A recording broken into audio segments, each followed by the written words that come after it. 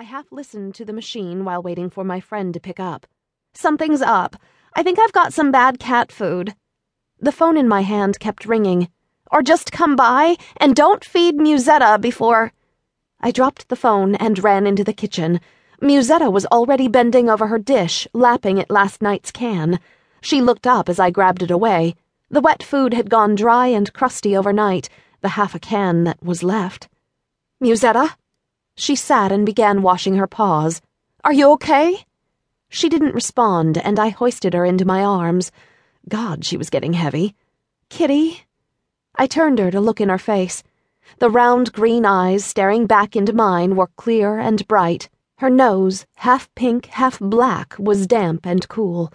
In response to my touch, her tongue darted out, and I got another whiff of her breath. "Oh, Kitty." She blinked, but halitosis aside, my cat seemed the picture of health. I put her down and refilled her water dish before running back to the phone. The line was dead. Nobody had picked up. Musetta pounced, grabbing my ankle, but there was no time for play. Violet was family, more than any remaining blood relatives. Pulling on sweats and galoshes, I grabbed my keys and headed for the door. It was April in New England. I wouldn't look any odder than most of my neighbors here in Cambridge, and I was making tracks to help a friend in need. "Yo, Violet? Caro?" I'd driven over to Vi's, but by the time I tromped around the back of the sprawling green and gold Victorian known as Helmhold House, officially the Helmhold Home for Wayward Cats, the mud had managed to seep up to the ankles of my new yellow boots, which were leaking already. "Hello?"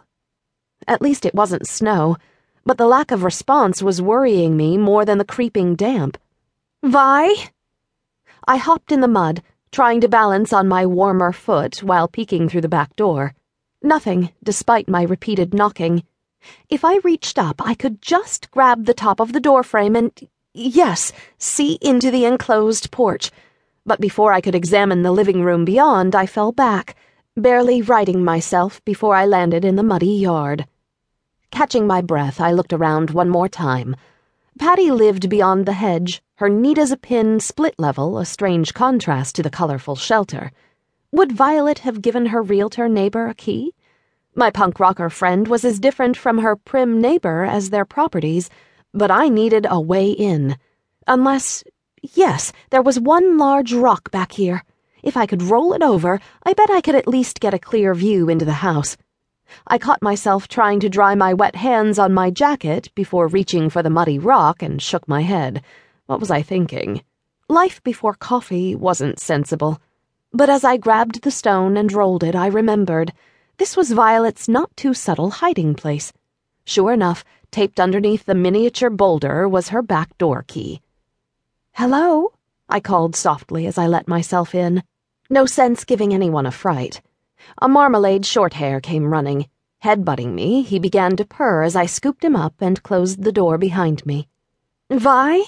Caro?" I kicked off my boots and wiped my wet bare feet on the well-scratched sisal mat before proceeding into the living room. "Anybody home?" Sprawled out on a sofa was my buddy. Her mouth was open, her purple hair matted, and her face pale, dead to the world. "Violet!" I dropped the cat, who skedaddled with an annoyed mew. "What?" With a snort, my friend awoke and blinked. "Oh, man." Seeing her put her head in her hands, I had to ask.